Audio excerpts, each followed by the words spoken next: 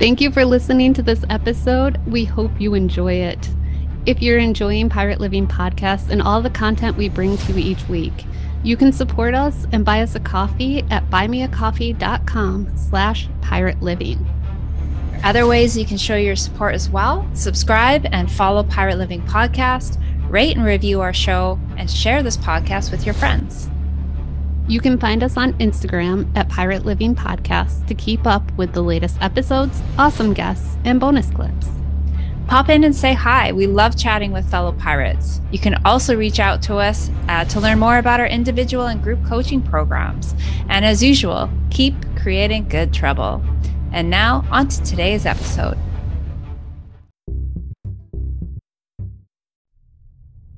Welcome to Pirate Living Podcast. We are your hosts, Karan and Kristen.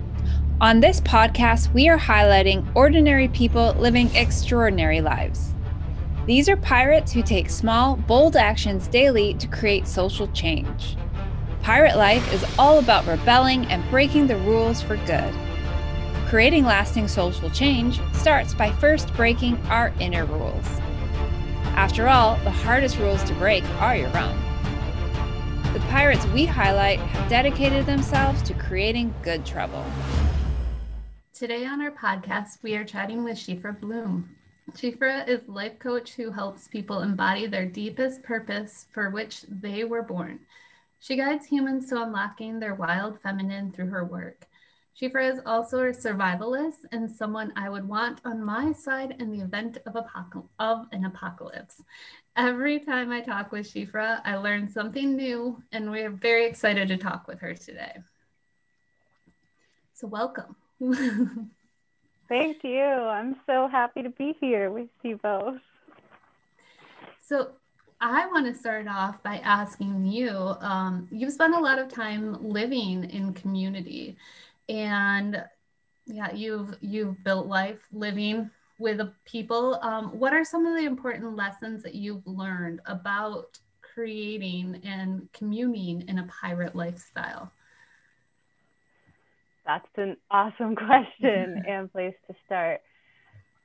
Let's see. The first thing that immediately popped into my mind is the importance of communication and the importance of having shared values and an understanding of what those shared values are, even to the point of, writing them down and then having that continued communication so that those shared values can continue to evolve and grow as you do as a community and as a group. That's the first thing that immediately comes to mind. Yeah, that's awesome. That sounds to me like you've spent time building your pirate crew and writing out your pirate code together and living by a code. Yeah, that's interesting that you say that, because as I was just reflecting and answering Kristen's question, I was thinking, oh, that sounds a lot like a pirate code. And at the time, years ago, when I remember doing this with this specific community that I'm thinking of where I was for years, we didn't have that way of talking about it. Like we weren't thinking pirate code, but that's totally what that was.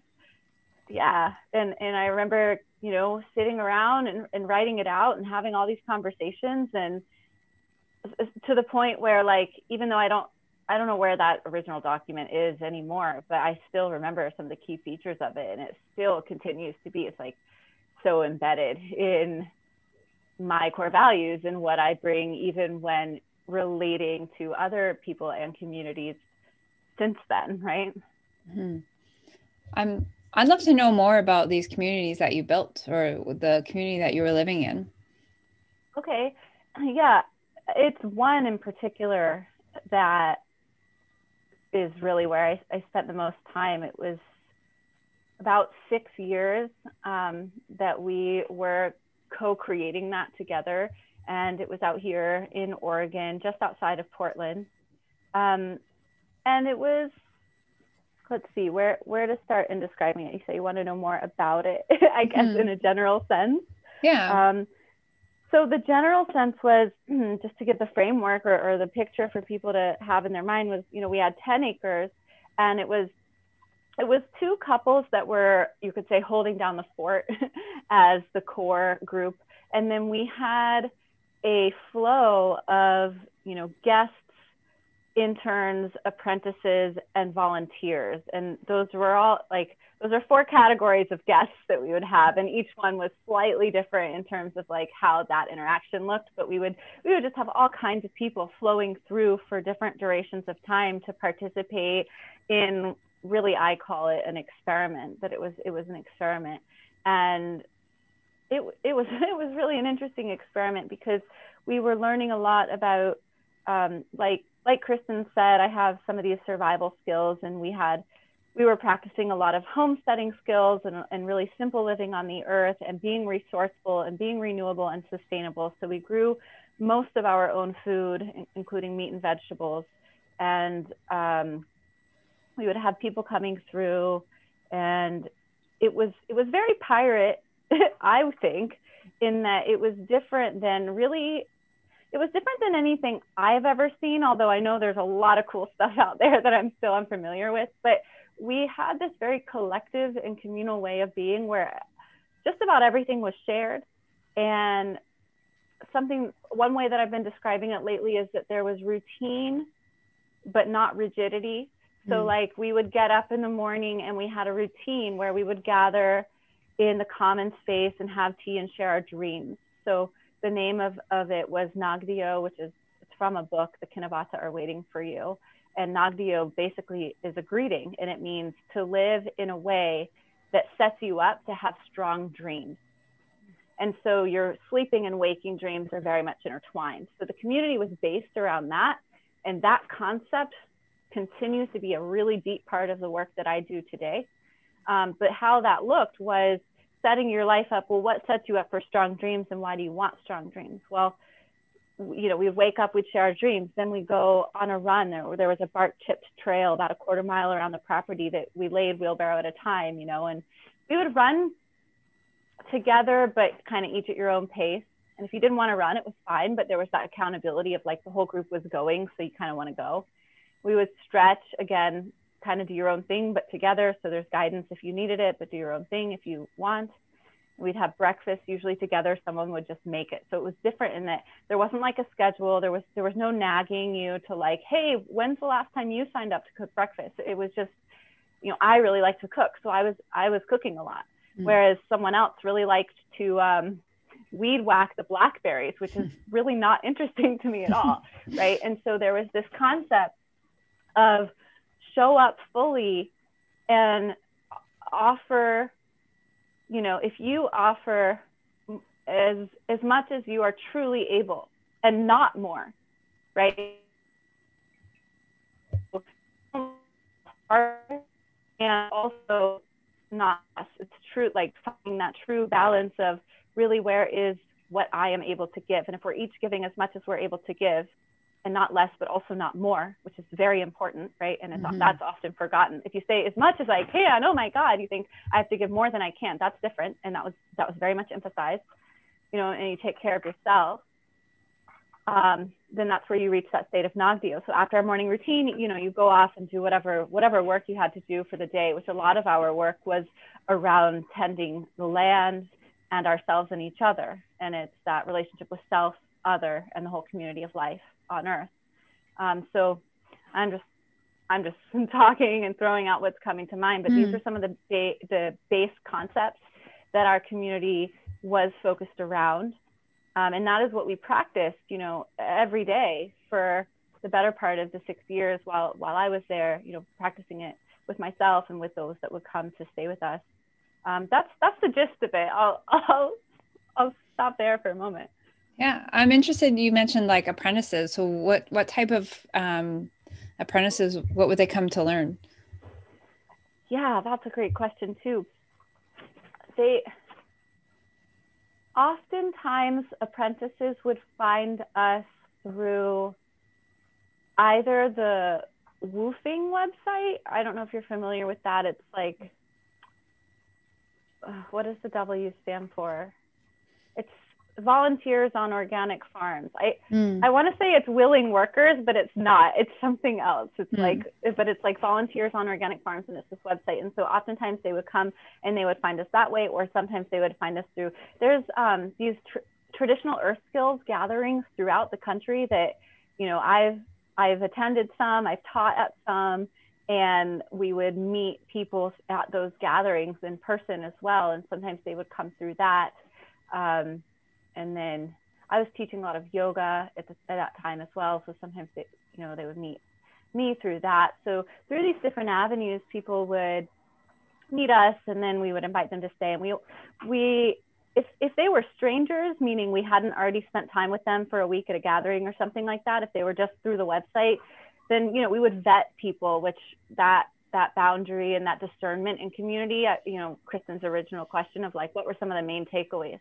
How to say no in a way that was empowering to people. Like we had to vet people before we even invited them. And then we would invite people for a 3-day stay.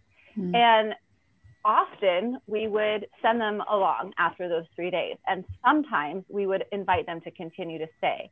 And, you know, often they thought they wanted to stay past those 3 days, even if they didn't get that invitation. And so how to really turn people down and say no and have that strong boundary in a way that was so compassionate that there was healing in it for them, so that they could leave realizing, oh, I just got something and I'm actually more on my path as I walk away because of this 3-day experience. They could leave feeling empowered rather than rejected. That was a huge lesson and a huge part of what that looked like in inviting. So they would come to learn homesteading skills and earth skills, but I would say more than that, like those were the external things that we were teaching. And really the focus was the inner work, and I would say self-care and self-discovery, even more than, you know, those things are intertwined. It was self-discovery. So we had these tools through which we helped people to get grounded and to feel more capable. And those weren't really the end goal, though. The end goal was self-discovery. That, yeah. And how has what you've learned from that time living in community and learning, setting those boundaries, how is that now transferred into your life going forward? So using your pirate code that you created, what did you keep, and how is it influencing you now? Yeah, I feel like on so many levels that time period, the code that we wrote and just the life that we lived has infused itself into myself and into, you know, the words I speak and the air that I breathe. And, you know, this goes to the story work that I do, and then which is like, did I freeze? I may have frozen for a second. Yeah, I think you're froze, so say it again. Okay, so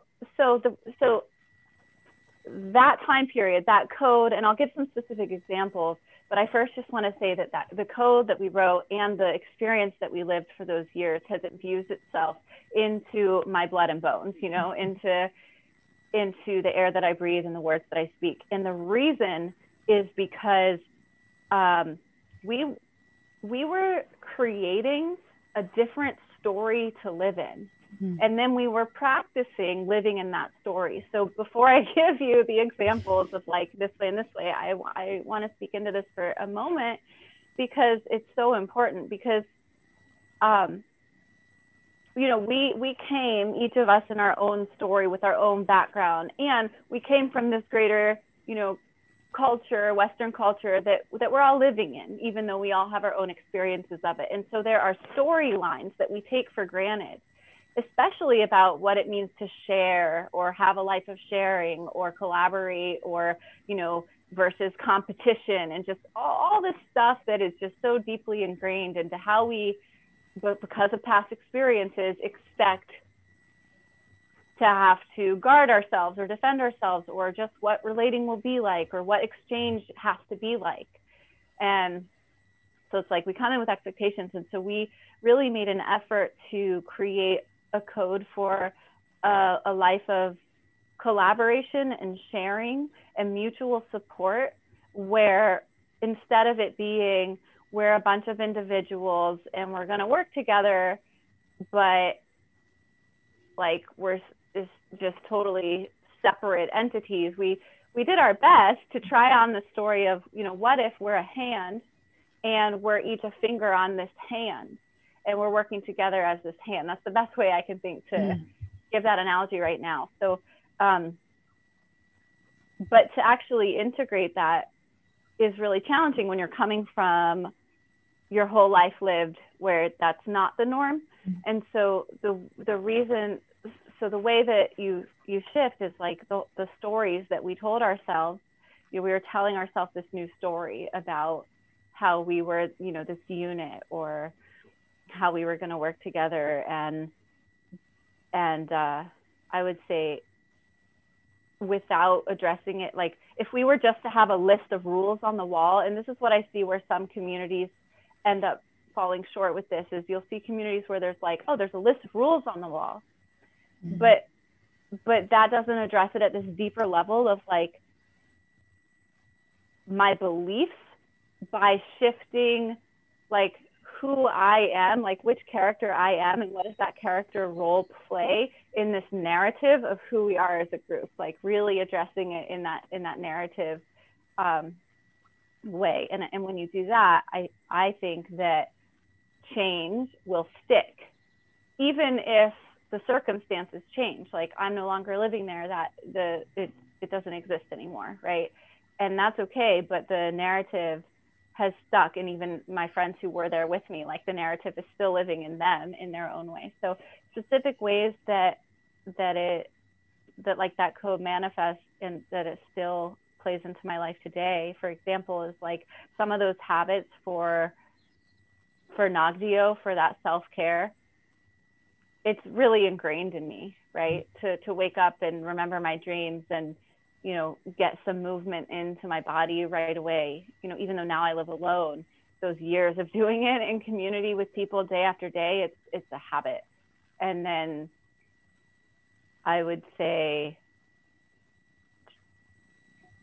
also, like in our actual code, if we're going to call it that, we had these 3 concentric rings that we drew out. And the first ring was yourself. And the second ring was the people that take care of you. And then the third ring was everybody else outside of that. And that might seem obvious, but it's really different than how most people who would come in, like as apprentices, would work in taking care of all of their friends and people, and then collapsing, really, is what we saw a pattern of a lot, like really giving, over giving, and then just burning out. And then burning out, where what prescribed was you take care, and then you take care of the people in your inner circle who are taking care of you. And then, like outside of that, there's your other acquaintances and friends and like the outer circle. Then once you're fed and the people who take care of you are fed, then you take care of those people. And this has also really stuck.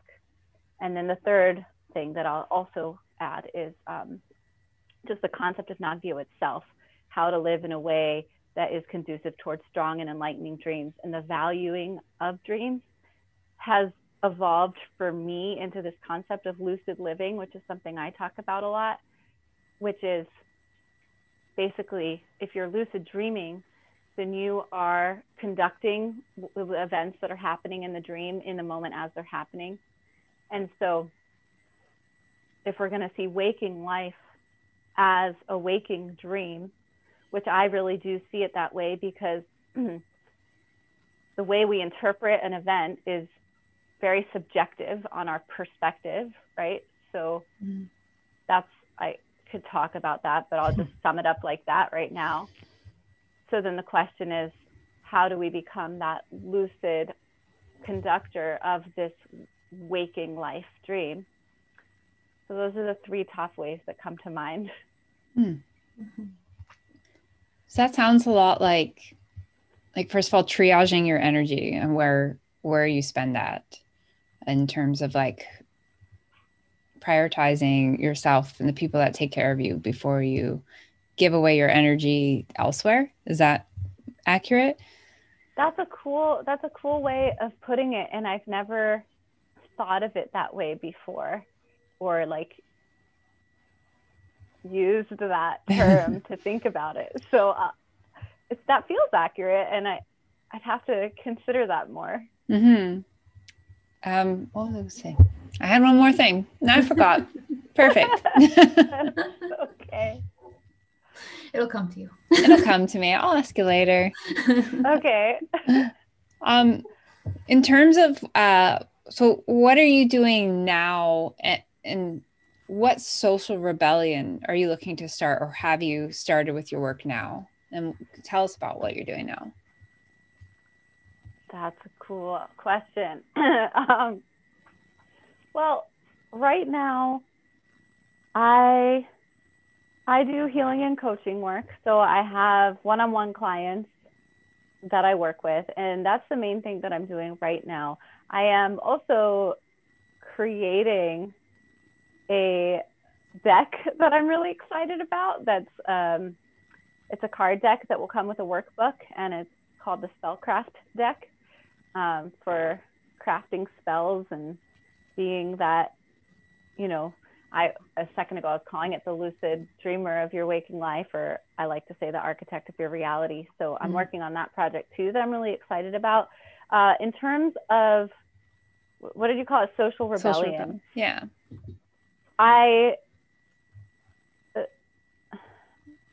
Well, there's two things that come to mind.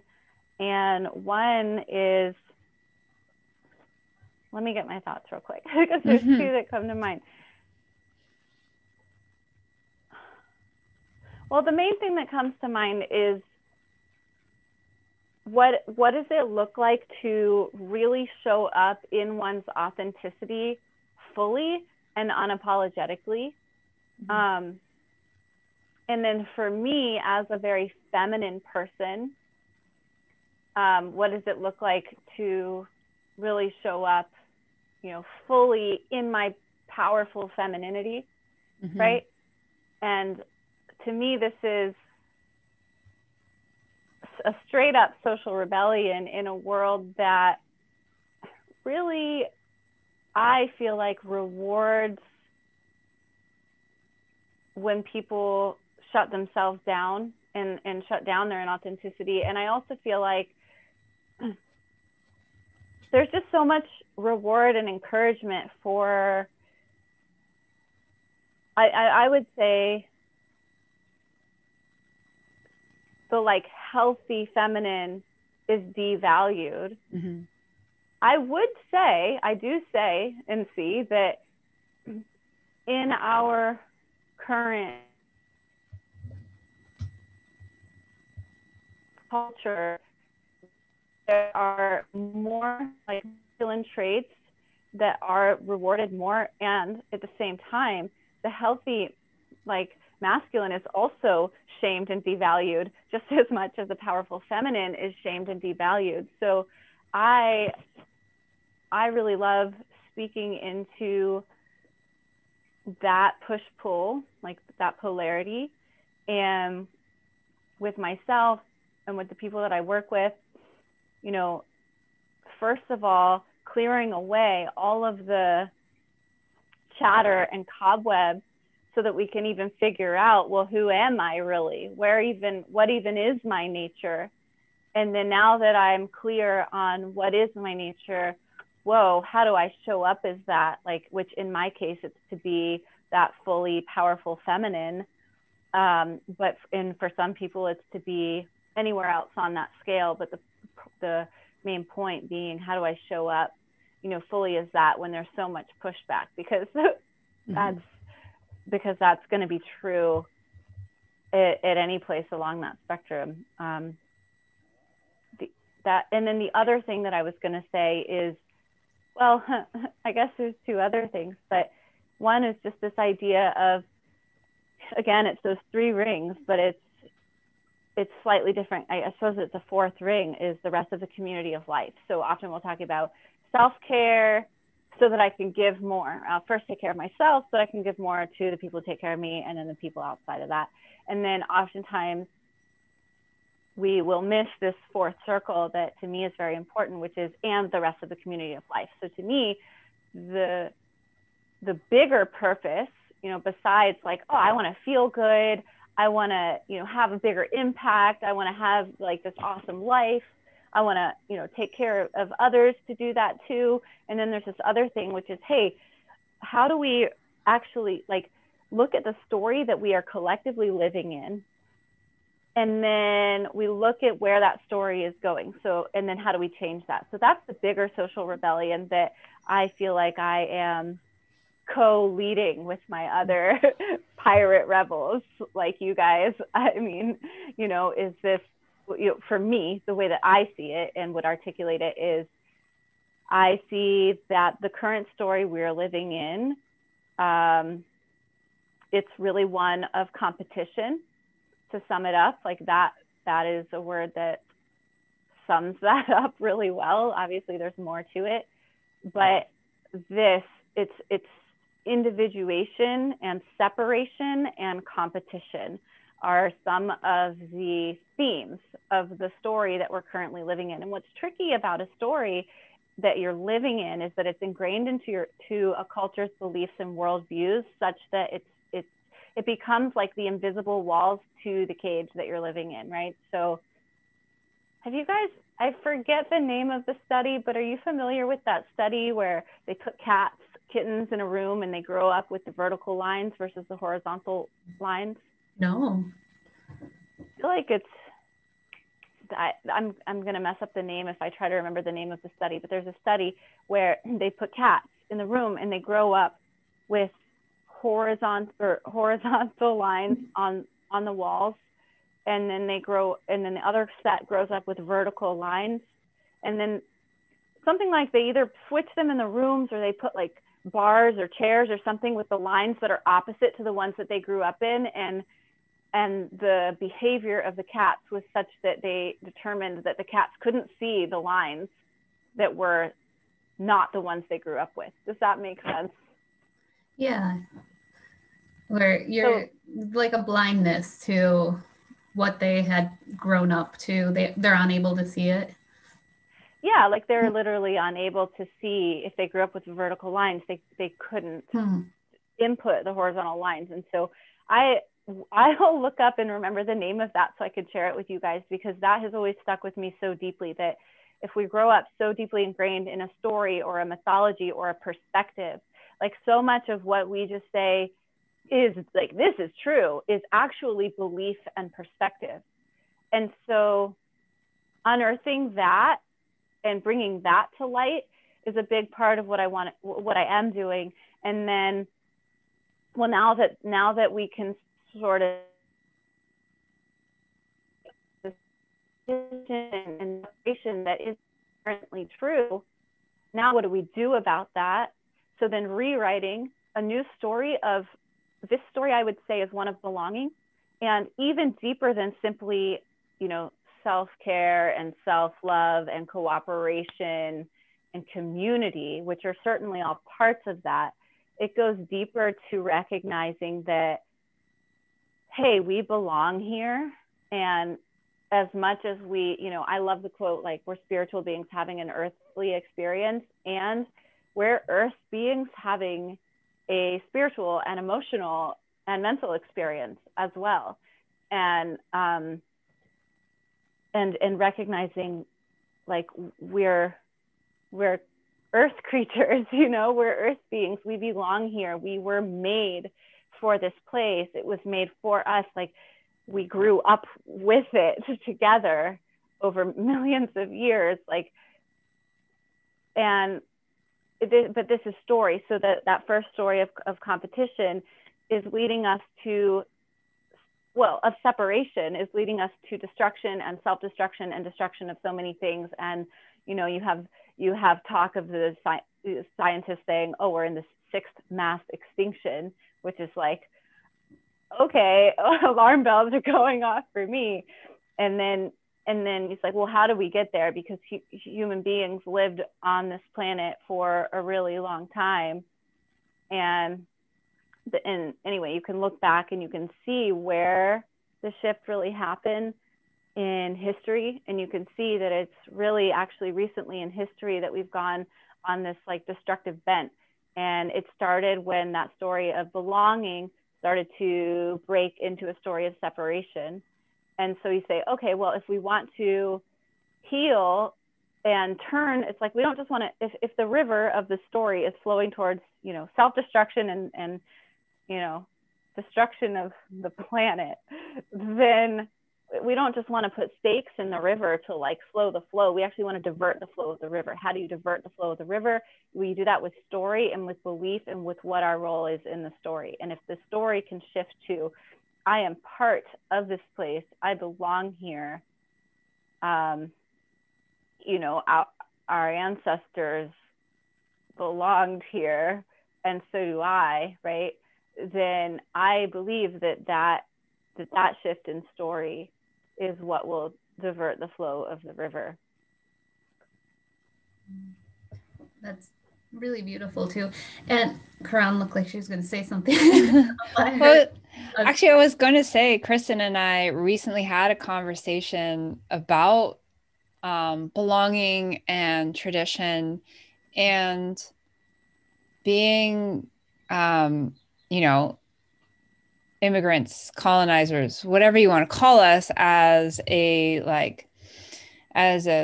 entire, like, you know, most of North America, that we've talked about how we've really lost the roots and the traditions of where we come from, which we both like completely agree. We have very little tradition. That's not what we considered in our conversation to be colonizing traditions. And so how can we take, you know, nations of people without that roots or connections to their past and to where they come from, and create a feeling of connection and belonging and togetherness? This is one of my favorite topics in the whole world. Yay. Great.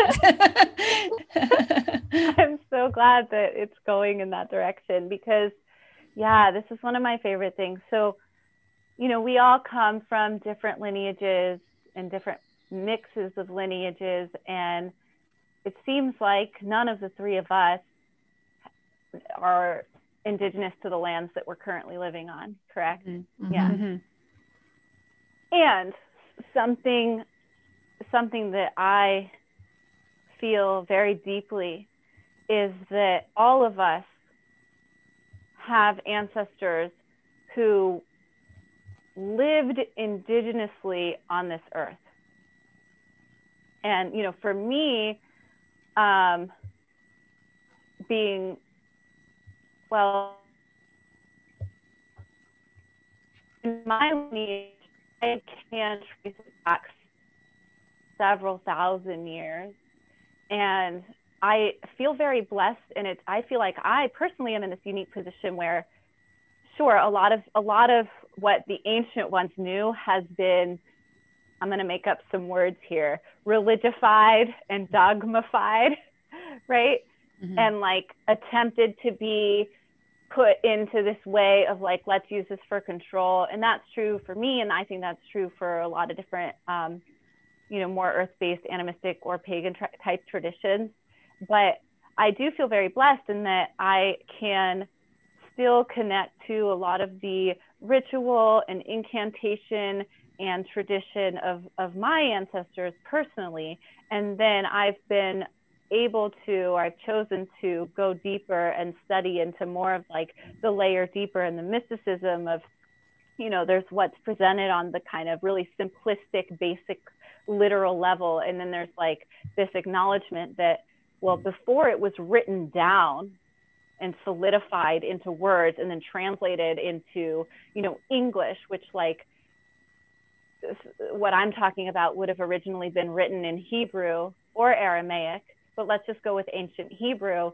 Ancient Hebrew, rather than letters, the shapes that we call letters were actually narratives. They were symbols, and the words, they weren't words, they were narratives, right? So it's just this whole other, and the reason is because you go back, as soon as you write something down, you solidify it, you lock it in, you give it one meaning on one level, and then it's warped. But you go back, and before anything would have been written down,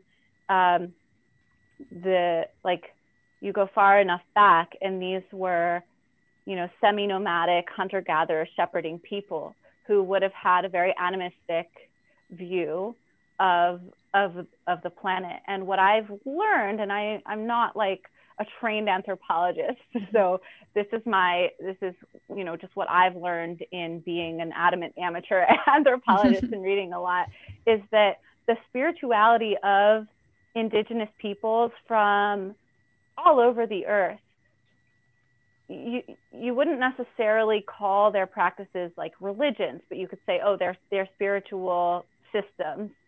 And those spiritual systems, at least the ones that I've seen, so I'm going to say most, were based in animism and in recognizing that there is life force, or you could use the word spirit, or you could just use the word like energy or life force, that is animating and enlivening all of creation at every moment. And so that's what I've seen in the spirituality of all kinds of different indigenous peoples.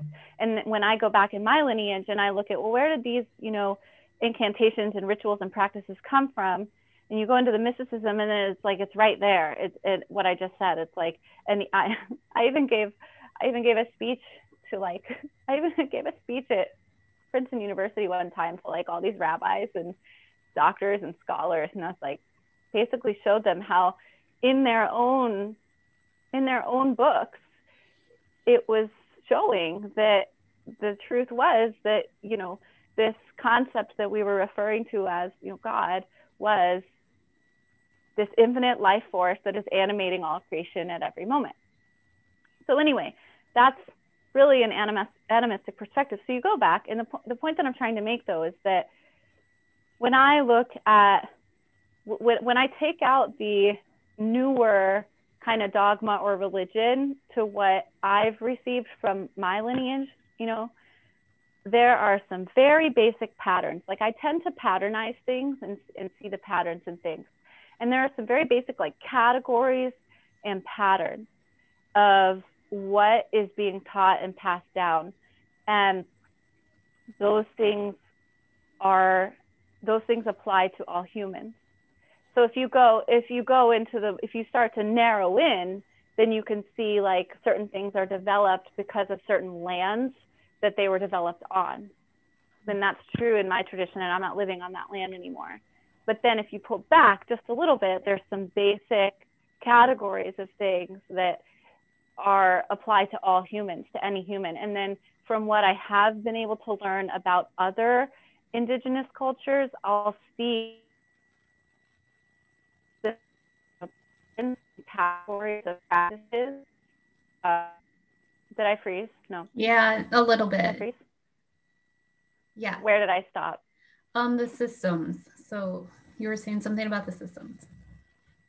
Yeah. So in my lineage, I'll see like certain patterns or categories of practices that if you widen out just a little bit, those things apply to all humans.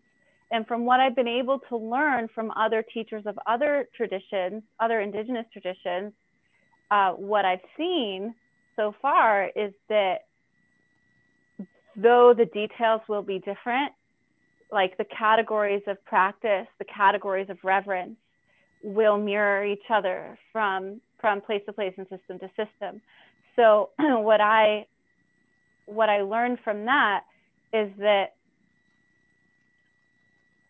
like there are some things that are specific, and when they're culturally specific, it's usually because it's tying into the land where it developed, right? And if you pull back just a little bit, there's still some things that apply to any human. So like in my tradition, we have fire ritual, we have water ritual, we have full moon ritual. Like it's not necessarily given by that title, but when I pull back, I'm like, oh yeah, this practice is a fire ritual, this practice is a full moon ritual, this practice is a new moon ritual, this practice.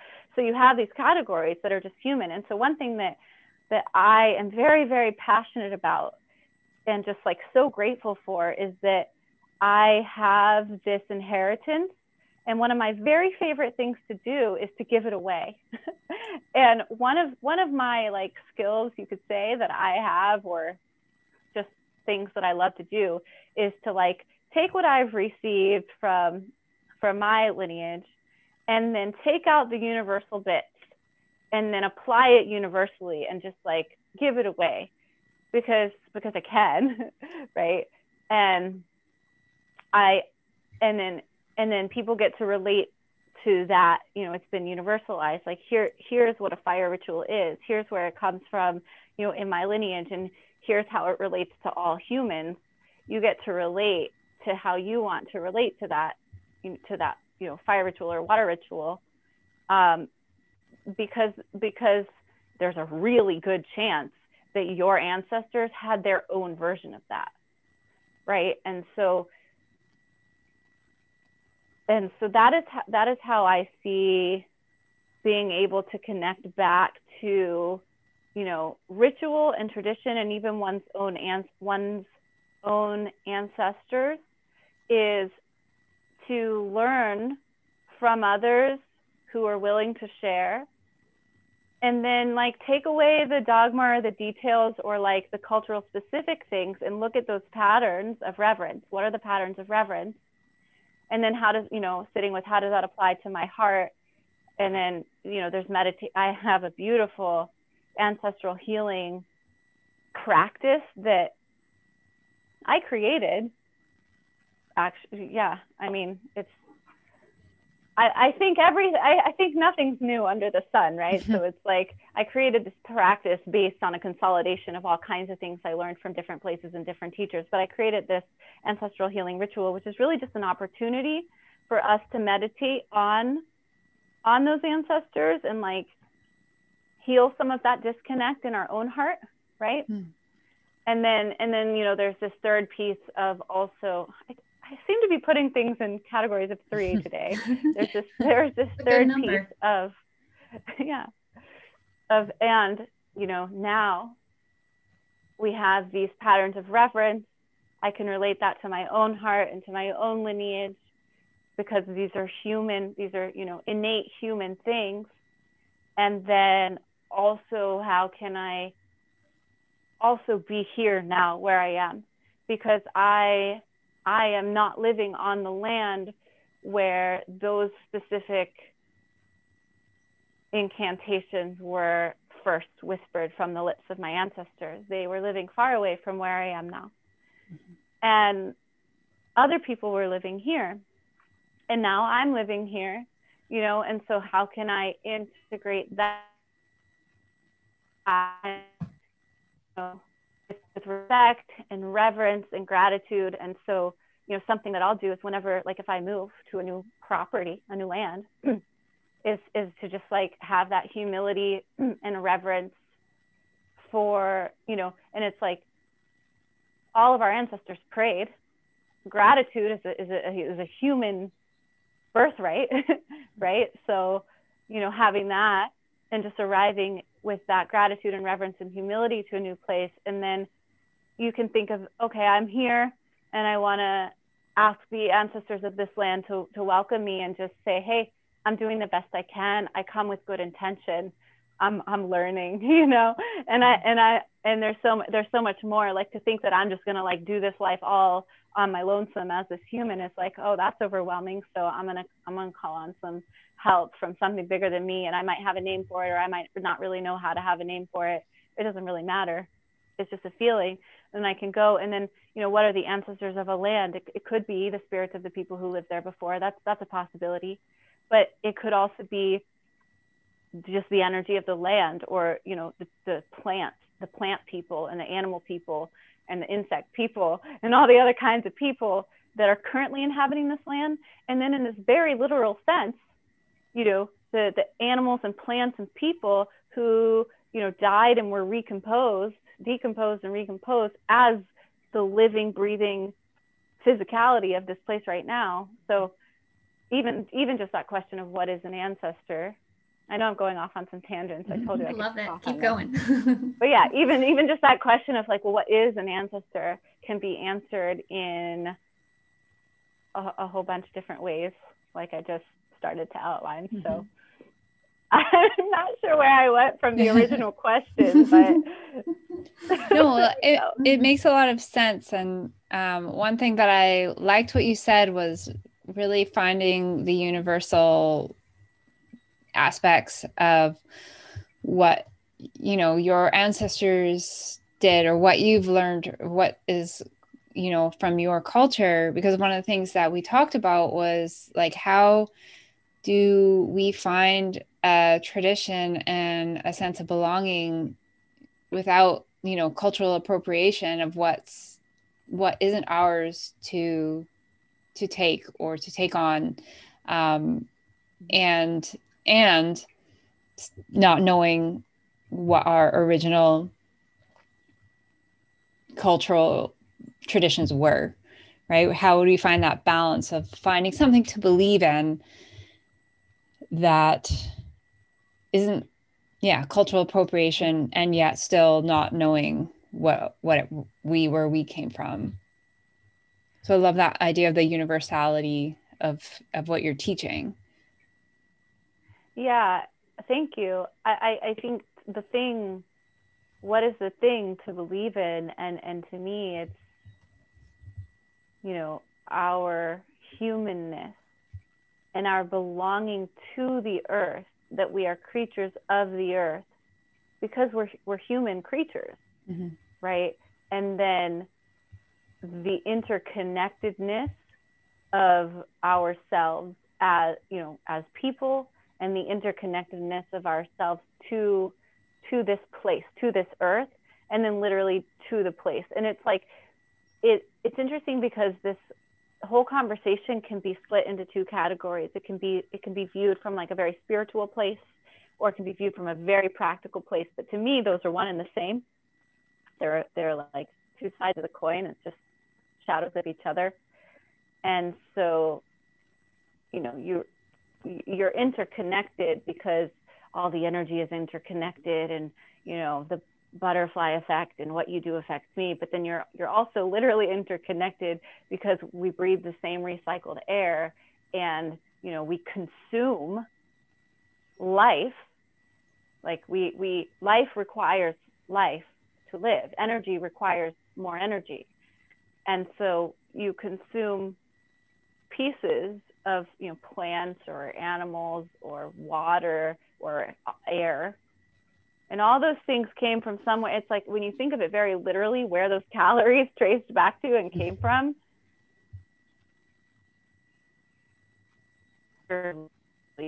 made of this place. And to me, that's a very spiritual concept, to think that, yeah, I'm not just a human. I'm also the air I breathe. I'm also the grass. Like, I literally, because, you know, if I ate something that ate the grass, it's like that connection. To me, that is meaningful, that story. Perhaps, you know, people will relate to that in their own way. Well, when we're connected to the earth and the other creatures on the earth and the other humans on the earth, it gives us a sense of responsibility for taking care of each other and where we are. I feel like when we're disconnected from everything, then we lack that responsibility or that care to do what's right to, I mean, you know, which leads to the destruction of the planet, essentially. Yeah, exactly. Which is what we're talking about. I agree completely. And yeah, so just to summarize, like, for me, the to distill it down to that root thing that is a human thing to believe in. It's not like this mythology or that mythology or this way of calling things or that way of calling things. It's to like root into the story that we are part of this place. We, you know, we belong to it. We are it. It's not even we're part of it. We are it. And so to take, you know, and then, because if you feel disconnected, like I belong from some faraway land and I don't really belong here, then there's a disconnect. And like you said, that inherent need to desire to take care of the place is lessened. But if we feel, oh, I belong here, I'm part of here, then there's an inherent softening and trust and caretaking that happens. And then like the ritual, the point of the ritual is to get us there. So and it's important. I would say what makes humans different from other creatures, other life, is that, you know, we're tribal, like a wolf is in a pack. You could say we're pack animals, but a pack is different than a tribe. We're actually tribal animals. And what makes a tribe different than a pack is that we're myth makers and we're culture makers and we're storytellers. And we're dreamers, those things. And so the ritual, it is important. And the point of the ritual, like I think of the water ritual, is to get me back to clarity and connection to earth and spirit. And so once you know, like I said before, those patterns of reverence, and then you know, remember that, oh, I'm part of this, then we can create a applicable and appropriate, you know, ritual that is informed by ancient wisdom and that applies to the current circumstance. And like you've talked a lot about the story, like story that is being created individually and story that's being created communally.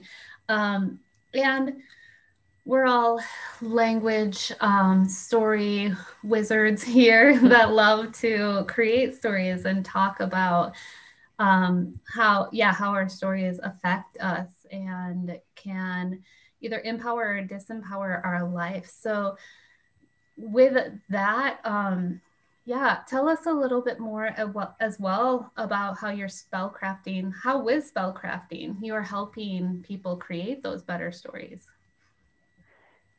Okay. Yeah, the spellcrafting is, it's really fun work. And I call it spellcrafting on the one hand because it's fun. And, you know, just to define a spell, it's a word or combination of words of great influence, which I know you both know. And so to be able to use our words and combinations of words, we're constantly, our words that are in our heads and in our speech are constantly influencing our actions and therefore how we enact those stories, right? So how we experience our life. So you could say we're casting spells on ourselves and on the people we speak to all the time, right?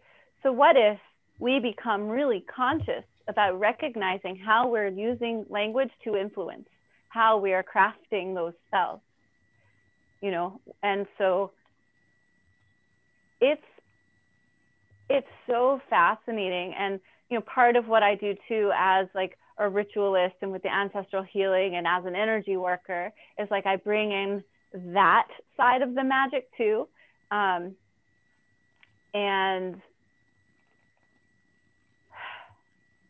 it's fascinating to see, like you go in to do the spellcrafting work, like let's just say like in a one-on-one session, we often don't even realize the story, like we don't even realize what that, you could say a negative spell would be like a curse. We don't even realize the curses we're spitting on ourselves until you start to go into it. So it's interesting because like when I was talking about Nagdio, I said there's rhythm and routine, but not rigidity.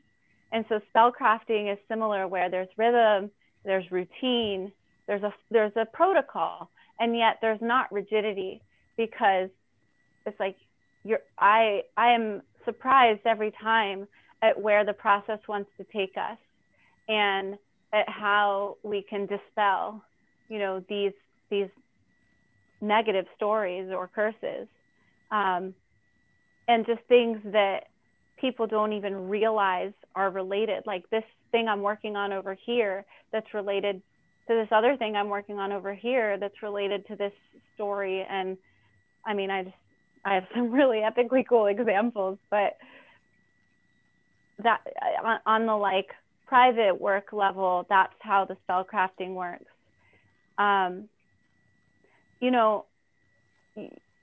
It's interesting too, because we think, oh, well, if I'm not speaking it out loud, maybe it doesn't matter if it's just in your head. But the thoughts that are in our head, first of all, that's what informs what we say out loud. Mm-hmm. And then second of all, there's this concept in the energy work of a thought form. And when you're just doing your thing and you have, in this example, a negative thought that just thinks its way into your head, and you're like, I'm not even doing that. Like, so I think this is a common experience that people have. And what we call that, like,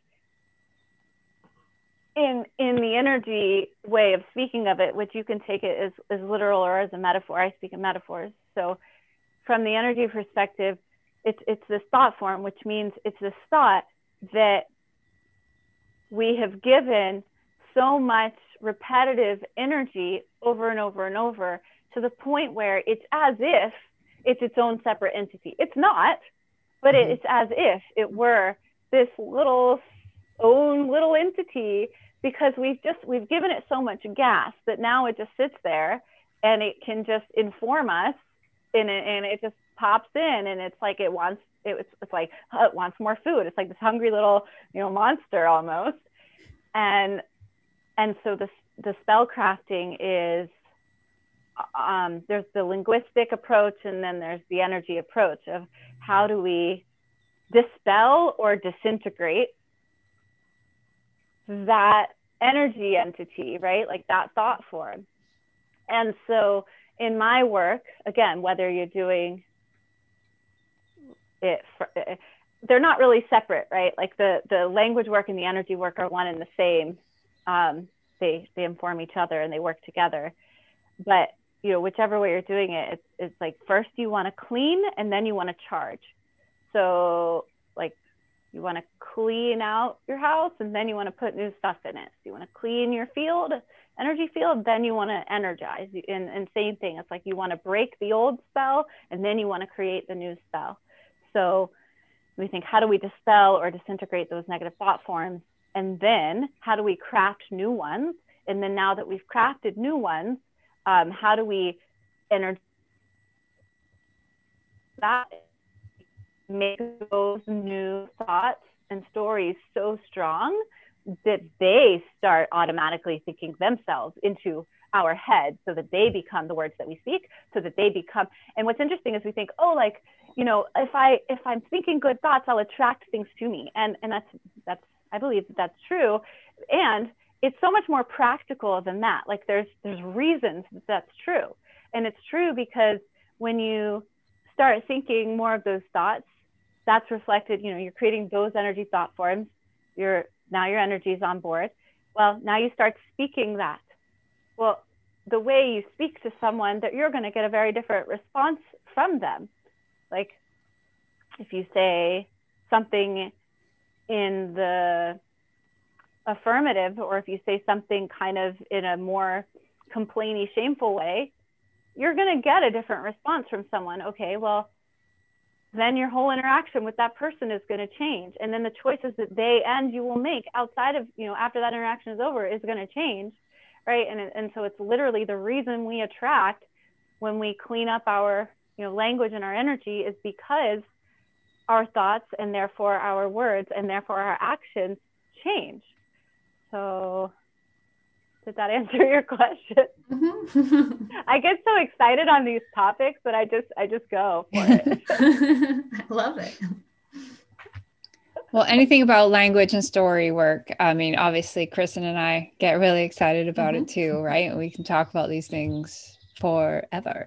And one of the things I love is when, I don't know about you, but when I'm working with a client, sometimes the connection with their old stories and what they're dealing with currently is so obvious, like it stands out.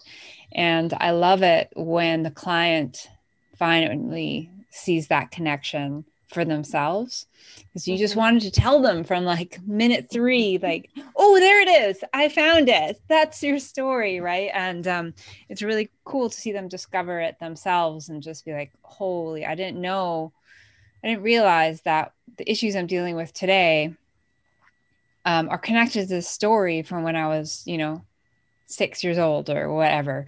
And they can start putting the pieces together, and it is magical. It's magic. Yeah. Well, and what's so cool about what you just said and the way you just described it is that, or I'd say what's different about this story work process is that you're guiding them to discover, when the spell was cast, if you will. And then it's different than some other kinds of coaching that I've seen, in that the point isn't to really like relive or talk about or chat about or journal about the experience. The point is more to discover, when was the spell cast? What is it? Where is it? And then how can we pull that out and then replace it with something new and more serving? And so it's just because of that, because the intention is so strong and the process is so powerful, and really, focused even, it's the rate of healing. It's phenomenal. It feels like magic, right? Which magic, what I'm going to paraphrase, but just for everyone else, the definition of magic is the apparent, like it apparently seems like there are supernatural forces at play, right? So the definition of magic isn't necessarily that supernatural forces are at play, but it's that apparently supernatural forces are at play. And that definitely is how I would describe this process. Yeah, definitely. What I think the quote, and again, I'll probably butcher it, but one man's magic is another man's engineering or technology. And it really is just the technical side of language that we're dealing with that for us is technical, with, like you said, a process, and for others, it can appear to be, like you said, like magic. I want to tie this back around, though. This is cool. I just had a connection of, so we do, language work, spell work, however you want to refer to it. And we have a process for how to, break the curses and craft the spells. Well, for me, my history, there are incantations. I think I froze for a second, so I'll go back. But yeah, what's cool for me is I'll go into my tradition and my lineage, and I'll find these incantations, and and then I'll hear from other people who have different ancestry than me, who have had that break and disconnect from that, or they're like, oh, well, we don't have those incantations, similar to what you were saying earlier. Like, I don't have those spells of my ancestors and the incantations of my ancestors. And what's cool, though, is because it's like, well, I have some of those, and again, you can see those patterns, and what we have is this recipe book. And so even without the verbatim language, or even not knowing the language, maybe it's a dead language that your ancestors spoke, right? But I'm like, I get chills speaking about this, because what we do have is a recipe for how to create, powerful combinations of words to create positive influence which is a spell, which is, you know, when I look into the Hebrew and I reread the incantations from that perspective, I'm like, that's what that was too, you know? So just to like bring that around in that, well, how do we connect with that when we don't know the language that our ancestors spoke? Well, we may not know the language, but we do have formulas in this spell work that we're doing that is informed by ancient wisdom that is then put into modernly applicable processes.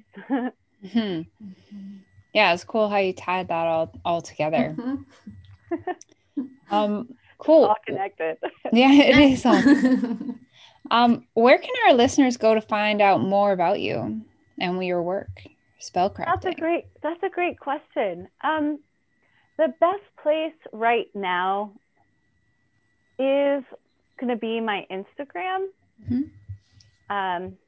Simply because even as I have different, you know, offers or landing pages, that is going to be a central hub that over time, like as people listening to a podcast later, that will still be a good central hub for people to check out. And that is just at my name. So it's at Shifra Bloom on Instagram, and you can find me there. You can connect with me there. Yeah, love connecting to our like-minded folks. There's a great community of that. And then how would you recommend our listeners go about starting their own pirate life, taking those small, bold actions, growing in community, whatever, what have you? This is a great question. Listening to this podcast is a great start. And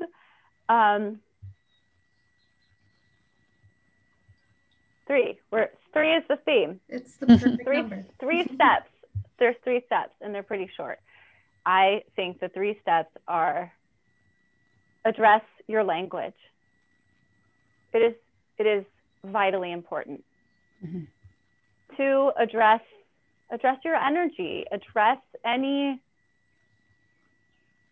you know, like have your version of your energy hygiene routine to recenter and reground yourself. That could look like energy work, but it could look like other things that are going to recenter and ground your energy. So address your energy and your language. And, you know, the other thing that I have is the ancestral healing. But when you address your language and energy, especially when you're consciously bringing in that ancestral healing piece to those 2 will do that, you know. And so that could even be like its own extra pillar, but let's just go with language, energy, and then get support. Like really, really, I mean that. I remember some 12 years ago, I felt so just lost and just desperately crying out for mentorship. And now I'm just surrounded by all the mentors that I wish I would have had then.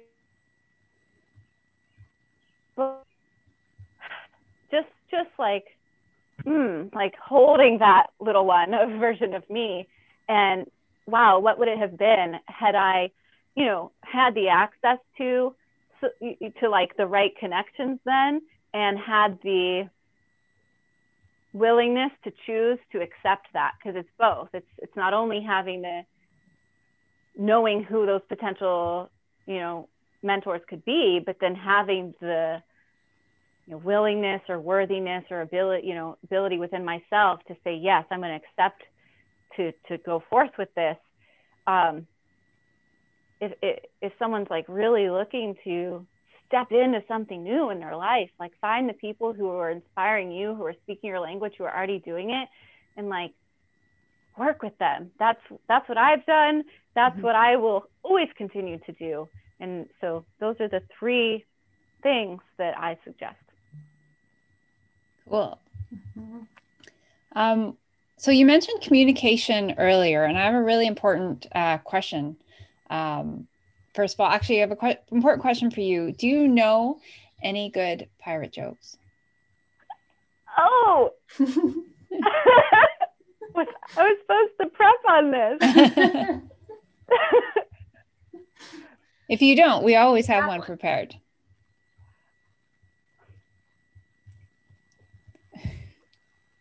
I can't think of one on the spot. Cool. So this is going to go back to my very important question about communication. How do pirates communicate with each other? How do they? With an iPhone.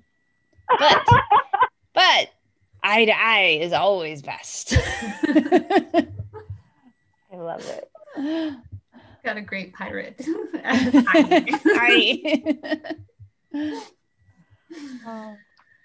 Thank you. Thank you for listening to Pirate Living Podcast. If you enjoyed listening to this episode, make sure to like and subscribe to our podcast.